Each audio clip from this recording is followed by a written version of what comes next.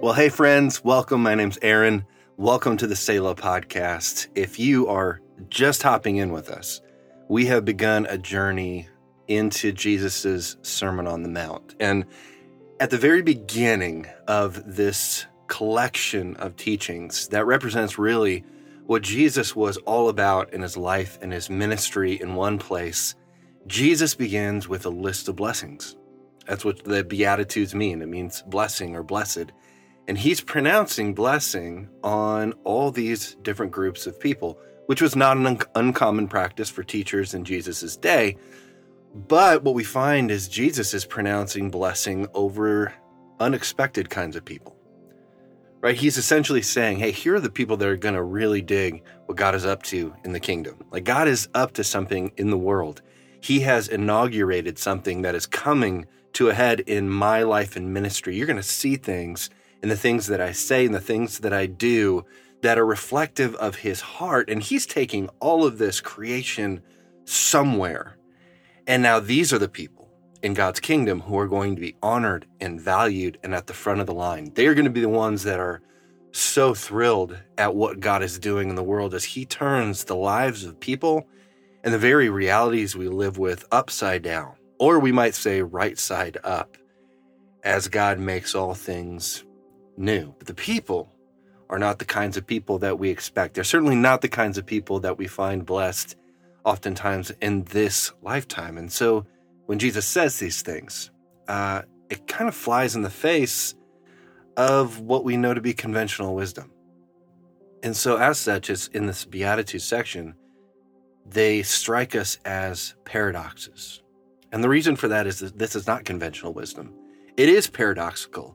This is the counterintuitive wisdom of the kingdom of God. So I say all that because, one, if you don't count yourself a believer or a follower of Jesus, if these strike you as strange, it doesn't mean you're doing it wrong. These are strange. This is different. God is doing something completely new in the person of Jesus, and what he's inviting us into is completely new and completely different than what the world would offer us, which, on a side note, is the reason you can't just sprinkle a little Jesus dust over your so-called American life. To walk in the way of Jesus and to say yes to Jesus is not a one-time prayer. It's a number of yeses, one step at a time, one day at a time, that will, if you will let it, turn your life upside down. And through us, in time, will yet turn the world upside down.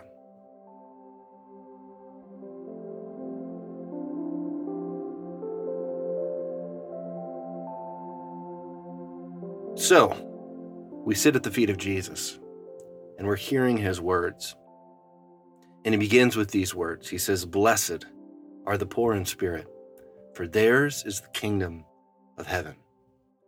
And then, of course, in the Luke version, he says simply, "Blessed are the poor." And then he follows it with this, "Blessed are those who mourn." And here the paradox of Jesus and the kingdom of God are on full display. Blessed are those who mourn, for they will be comforted. Just sit in that place. Blessed are those who mourn, he says.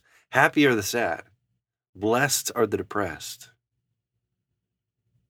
Now, immediately, this probably hits us in a number of different ways.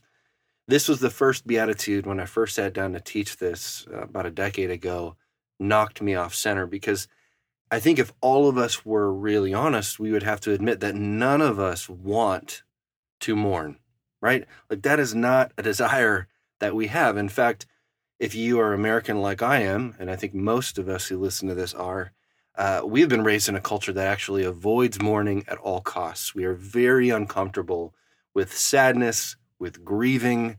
Ours is a culture that's been described at times as sort of whistling past the graveyard. Like we want the positive, keep the negative away. And in fact, Malcolm Gladwell is probably a name that many of you are familiar with. And he's got a podcast called Revisionist History. And he did this episode a long time ago, but it just kind of stuck with me. He's reflecting on pop music and what it actually reflects back to us about ourselves. And he looks at Rolling Stone magazine's top 100 pop songs of all time. And one of the things that he points out is that there's really nothing of substance in those songs. There's no talk of grieving or sadness or mourning or suffering or anything. In fact, best he can tell, most of them are about hooking up or about to hook up or just having had hooking up. But sadness is not a place that we ultimately want to go. And so when Jesus says, "Blessed are those who mourn, for they will be comforted," we have a problem, right? We have an issue. We're being confronted with something in ourselves that, if we're really honest, we would rather not go. But it's a place that I believe Jesus wants to invite us into. And this is one of the things that I love about Jesus is the authenticity, right? I love how vivid and authentically he paints the picture of what it will be like for those who choose to follow after him. Because part of what I believe he's saying here is if you choose to go on this particular journey and become a kingdom person, right? That is a person who is being shaped by the person of Jesus, the work of God through him, people who reflect increasingly the heart of our Heavenly Father. He is saying that if you go this route, your life will at times be full of things like mourning and sadness and grief and loss. And if he's right, as much as that may sound like bad news, that somehow there is a profound blessing to be found in this, and that somehow there is a beautiful and full life to be found even in the midst of those moments and those seasons of sorrow. Now you see, for mourning to happen, there has to be a couple things. In fact, there has to be two things present. There has to be loss, and there has to be love. So, if you've never experienced mourning, I know something about you today. If you've never experienced profound grief, I know that either you've never lost anything you loved, or that you've never really loved anything you've lost. Now, if it's the first, if you've never really lost anything you've loved, then I would encourage you to just hit pause on this podcast right now and just pray a prayer of thankfulness that so far in your journey and story, you have somehow managed to avoid this very common and universal experience of loss and grief. But if the fact actually is that you've never actually truly loved anything you've lost, well, then I would submit to you, friends, that there's something tragic about the story that you're living. There are parts of your heart that for whatever reason up until now have become inaccessible, hard perhaps, cold perhaps, shut off perhaps. And at the very least, I would submit to you that God wants to invite you into a very different way. And that is going to require a tremendous amount of courage and openness to what God wants to do in you.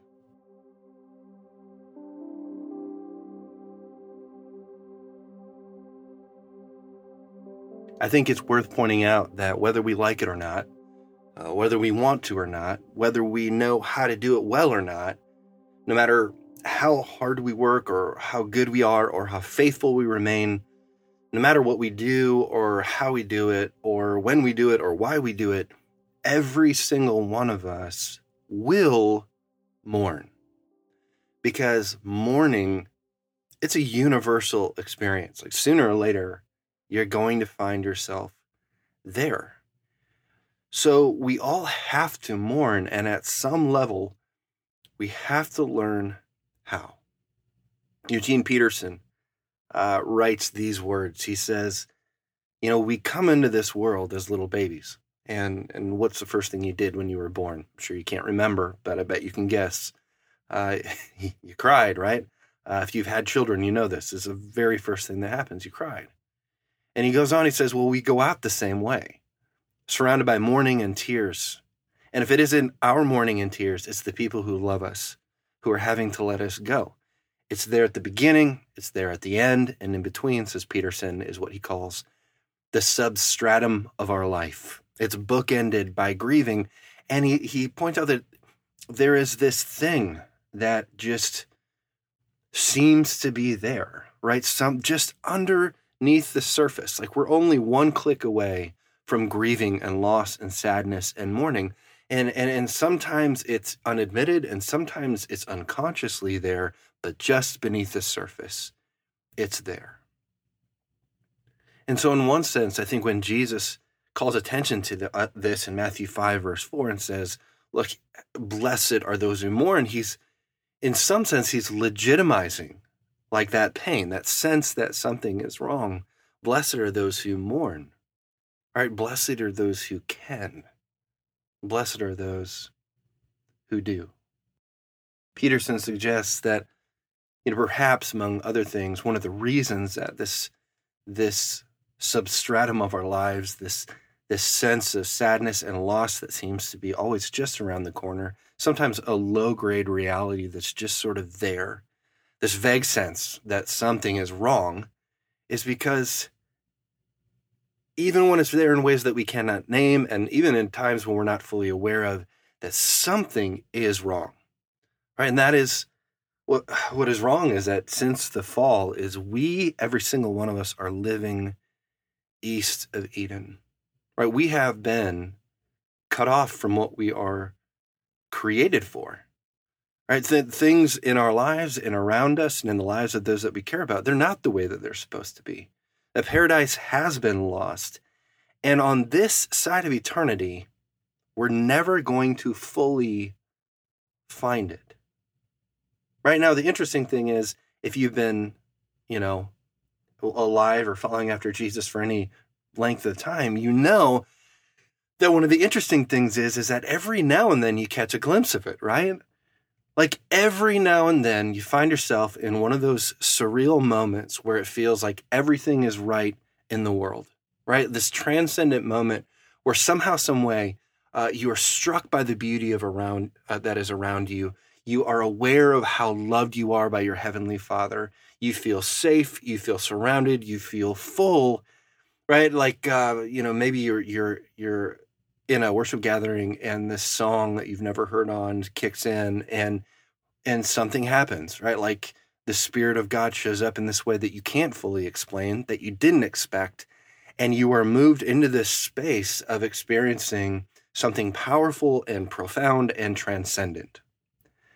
You right, and like you're thankful, and then you rush home and you look the song up on Spotify and you hit play, and it's the same song, but it's not the same experience, right? And maybe it's the environment, right? And so you can't wait until the next time that song is played at church, and it is, and again, it's not the same, right? That's because those moments are fleeting, right? They don't last, right? They're so beautiful and profound, and then they're gone. Sometimes almost as soon as they come, they're gone, and we wonder, where did it go? Because it didn't last, right? And there's something in us that wants to grasp onto these. Like you think about the story of Peter on the Mount of Transfiguration. God, the Spirit of God, shows up in this way that Peter had never experienced. And what does Peter want to do? He wants to build some tents. He wants to stick around. He wants to build a monument to keep this transcendent, beautiful, powerful, spiritual, Holy Spirit-infused moment the way that it is. And Jesus essentially tells him, that's not why I've come, and that's not possible. Not here and not now. And I think it's important to acknowledge this, because every time that we experience this, it's an echo of something, right? It's a memory of something. And so the desire for those moments, they're not bad. In fact, I think if we can become more aware of them and recognize them for what they are, it's a memory somewhere inside of us of Eden. And there's a part of us that intuitively knows that we were built for it, but it never fully stays. And I think it's important to acknowledge that every time that you and I find ourselves in that intersection between what is and what isn't, right? For the intersection of what we long for inside of us and what is actually going on, that you and I are smelling something in that moment. Like we're remembering something in that moment. There's a part of us that longs for those things to be made right. And that's a memory of where you came from and where your heart and soul was created to go and to be forever. Of course, the hard part is living in the in-between, and that's where we find ourselves now. In between, the fall, the coming of Jesus, the resurrection of Jesus, the promise of God to make all things new, and living in the already and not yet. Peterson points out, even on our best days, we can experience this vague sense of loss underneath the surface in our very existence, that we're incomplete, that we've been cut off, and that something is not quite right. And he's exactly right. Ecclesiastes 3:11 puts it this way. It says, God has set eternity in the human heart. So it's in you and it's in me. And we long for it. And every now and then we can taste it and smell it and get a glimpse of it. And the good part of this desire is it is an instinct for God. Like, if we will pay attention to it, it will keep drawing us back to our Heavenly Father, back on our knees in prayer, back into the Word of God, back into His presence. That's the good part. But with that comes an inevitable, an unmistakable, unavoidable grieving, a mourning towards those things in this world and in our lives that do not reflect the heart of our Heavenly Father and are not reflective of where God is taking all of this.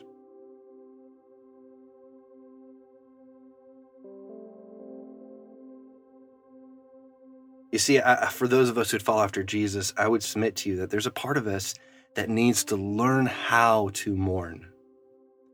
And just to put it out there, this is going to be very countercultural, because it's not just true of American culture, it's also true of our church culture. Brian Zahnd, pastor and author, he writes this. He says, we have this immature obsession with being happy all the time. It is in our culture, and it seeps into our churches, and it's not healthy. I sometimes think we are trying to replace the symbol of the cross with a smiley face. Serious Christianity has given way to inspirational Christianity, which in turn is turning it into insipid Christianity.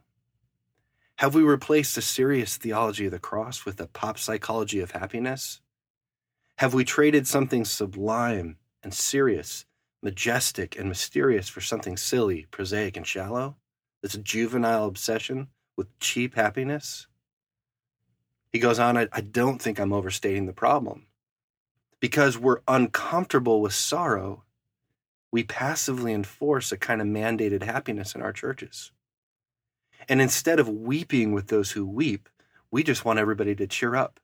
And we want them to cheer up for our sake, because we are so terribly uncomfortable with their sorrow. What we should do is join them in their sorrow and assist them in the work of grief. When human beings suffer tragedy and profound loss, there is a certain amount of grieving that is required. But in the deep mystery of human interconnectivity, the work of grieving does not have to be done alone. And when we choose to bear the burden of sorrow with others, it really does lighten the load for the suffering. The question for us is, can we create churches that understand that mourning is not a sign of weakness, but a spiritual work to be attended to? A spiritual work that Jesus says leads to the blessedness of comfort from outside ourselves. And he goes on, I think this is profound. This quote is a long one, but it's about done. He says, the only way to be happy all the time is to dive down inside yourself and cocoon yourself and live in an artificial world of your own creation. Because if you engage with the world as it is, there will be times when powerful asteroids of sorrow crash into your life and it leaves a crater. But it's a crater that can later be filled with something from the Lord called joy. See, and I think Zahnd is onto something really important here. Right? Because essentially he says, sorrow is a necessary consequence of loving others and being fully engaged with humanity. Which means, at the very least, that there are times in which mourning, grieving, is the only appropriate response. Just a few weeks ago, we were at our son's elementary school for their final day. It was their big celebration, and they gave out awards. And, our oldest two daughters, they're both in middle school now. Our oldest is going to high school, which is kind of crazy. But we have found ourselves, we're surrounded a lot more by teenagers these days than young kids. And so we're in this gymnasium with all these elementary school kids. And my wife, Megan, and I just found ourselves kind of giggling to ourselves at just how hilarious children are, like the amount of unbridled enthusiasm of everything, There's one point in the presentation where one of the art teachers got up and she goes, "Who here loves art?" And, the entire gymnasium of children erupts and every hand goes passionately up with a, "Me," And so we just kept laughing at just the joy, the energy, the innocence, those little voices and little laughs, and just the beauty of it all. It's like we just kind of had forgotten. It had been a while. And it wasn't even maybe a week later, all of us saw on the news just the horrifying reality that another young man walked into the elementary school in Texas and shot nearly 20 of these innocent littles. And for any of us who have young kids or grandkids or who just have children in our lives, like when this sort of thing happens, there's no good answer for why and a deeply emotional response, right? Because there's something beautiful and innocent and something unfathomable about taking the lives of so many of them for no good reason, right? And of course, in that, knowing that each one of those kids have been created in the image of God, like the Imago Dei was alive in every single one of those until the bullets started flying. And all these kids are never going to have the chance to pursue their dreams or their jobs or to have their first dance, or get married or have a career or become parents themselves, like all these little lives that are cut short. And here I think we come to face with this reality that the scriptures, that Jesus is drawing us into and confronting us with as kingdom people. When we come face to face with something that is so evil and so profoundly wrong and so utterly broken and so non-reflective of the heart of God, it is literally antichrist. It is the antithesis of the character of Jesus, which is the character of God. How are we to respond as Jesus people, as kingdom people? And I think for anybody who has the Imago Dei in them and who is anywhere on the road of discipleship, the only appropriate response is to mourn. It is to grieve, right? It is to sit in the ashes with those who are hurting and lost. And I would suggest to you, the deeper you press into Jesus and the longer you go on this road of discipleship, the more you're going to be confronted with things that do not reflect the heart of the Father. Right? You think about the war in Ukraine, the terrible crimes against humanity that the Ukrainian people have been subjected to. You think of any time we abuse one another. Right? You think about the lostness of our cities, the broken homes, kids who are left to fend for themselves, right? Foster care, and all of the brokenness that is represented there. Just a few weeks ago, we took a tour of the city of Knoxville, which is our home base, with a friend named Kevin Dubose, and he walked us through the racial history of our city and some of the seminal moments and places that have led to injustice and oppression systematically of people of color. And of course, that's not unique to our city. That's part of our nation's history. Like, what are we to do as kingdom people? And I think the only appropriate response is to grieve and to mourn, because we know that God himself mourns.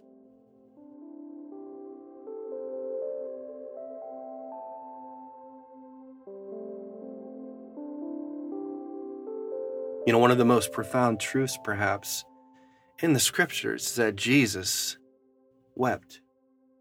That God in the flesh does not turn a blind eye. And even though he knows how the story is going to end, he still hears the cries of his children and mourns with those who mourn.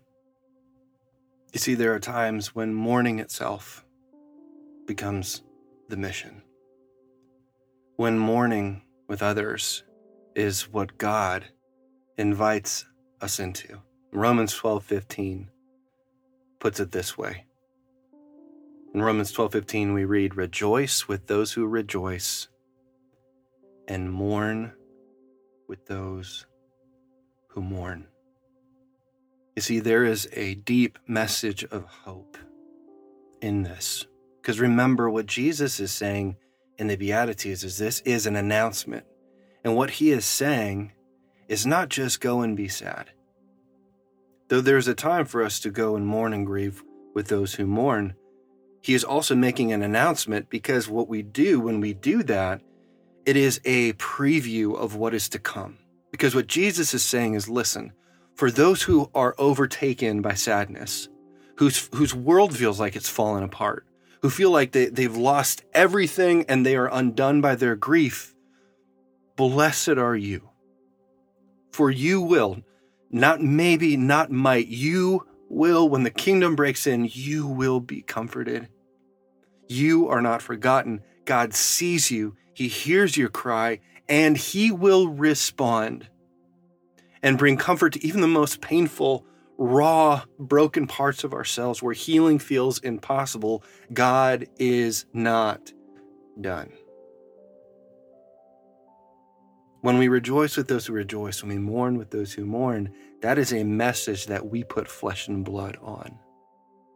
When we take on the burdens of others and we sit with them, not even necessarily to fix what is broken, because sometimes we can't, but to acknowledge with our words, with our presence, with our actions, that this is not the end. That we serve a God who sees you, who hears you, who calls you his beloved. And he is a God who's in the business of bringing life out of the most hopeless, seemingly hopeless of circumstances.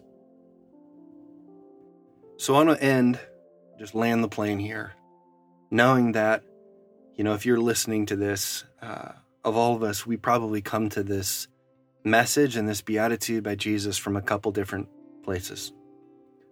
Some of us find ourselves in the midst of very real mourning right now. And after the past couple years, I know that's more than a few of us. And so here's just a word, I guess, for those who are mourning. You don't have to go it alone. And you were not created to try to do that. The problem is you live in a culture that celebrates autonomy, and you have technological tools that lend themselves towards isolation and loneliness. And if I could just give you a pastoral word, don't do it. Don't do it. Find a community of faith to press in with. And I know not all churches are created equal, and not all people of faith, sadly, are safe people. We are all broken in our own ways and somewhere on the process of discipleship.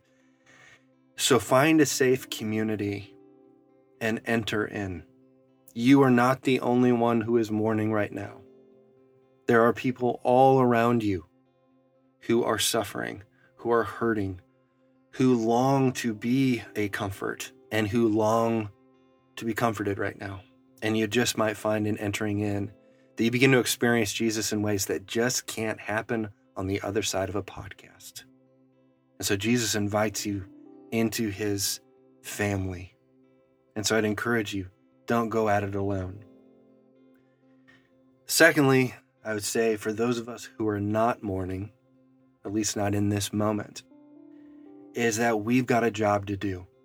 We need to do the hard work of learning how to mourn with others, to sit with them and to practice the ministry of presence.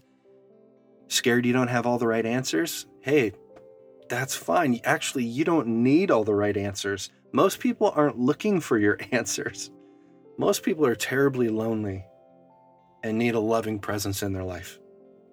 Right? We know statistically right now, based on surveys here in the US, that most people say that they don't have one person in their life that they would consider a close friend, somebody that they could call in the middle of the night, regardless of what was wrong or what they needed.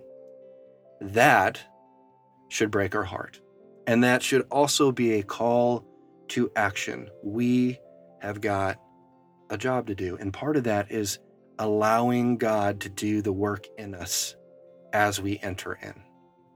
And so I would encourage all of us, as we seek to, rather than avoid the suffering among us, to open our eyes wide, to enter in and to have the courage to grieve when it's appropriate, to weep with those who weep, is that we also need to continue on the road of discipleship and allow God to make us into the men and women He's created us to be. And that is an internal work that only God can do. We can open ourselves up and have the courage to enter in, but God needs to do a transforming work in us. And so I would encourage you, if you have the courage to pray this very dangerous prayer.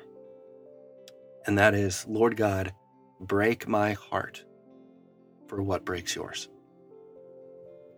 Break my heart, Lord God, for what breaks your heart. You begin praying that prayer, and you'll begin to feel what God feels, which means at times you will grieve and you will mourn the things that are broken in this world, but it also means that into that space, God will pour His loving presence out, both in you and through you. Grace and peace, friends.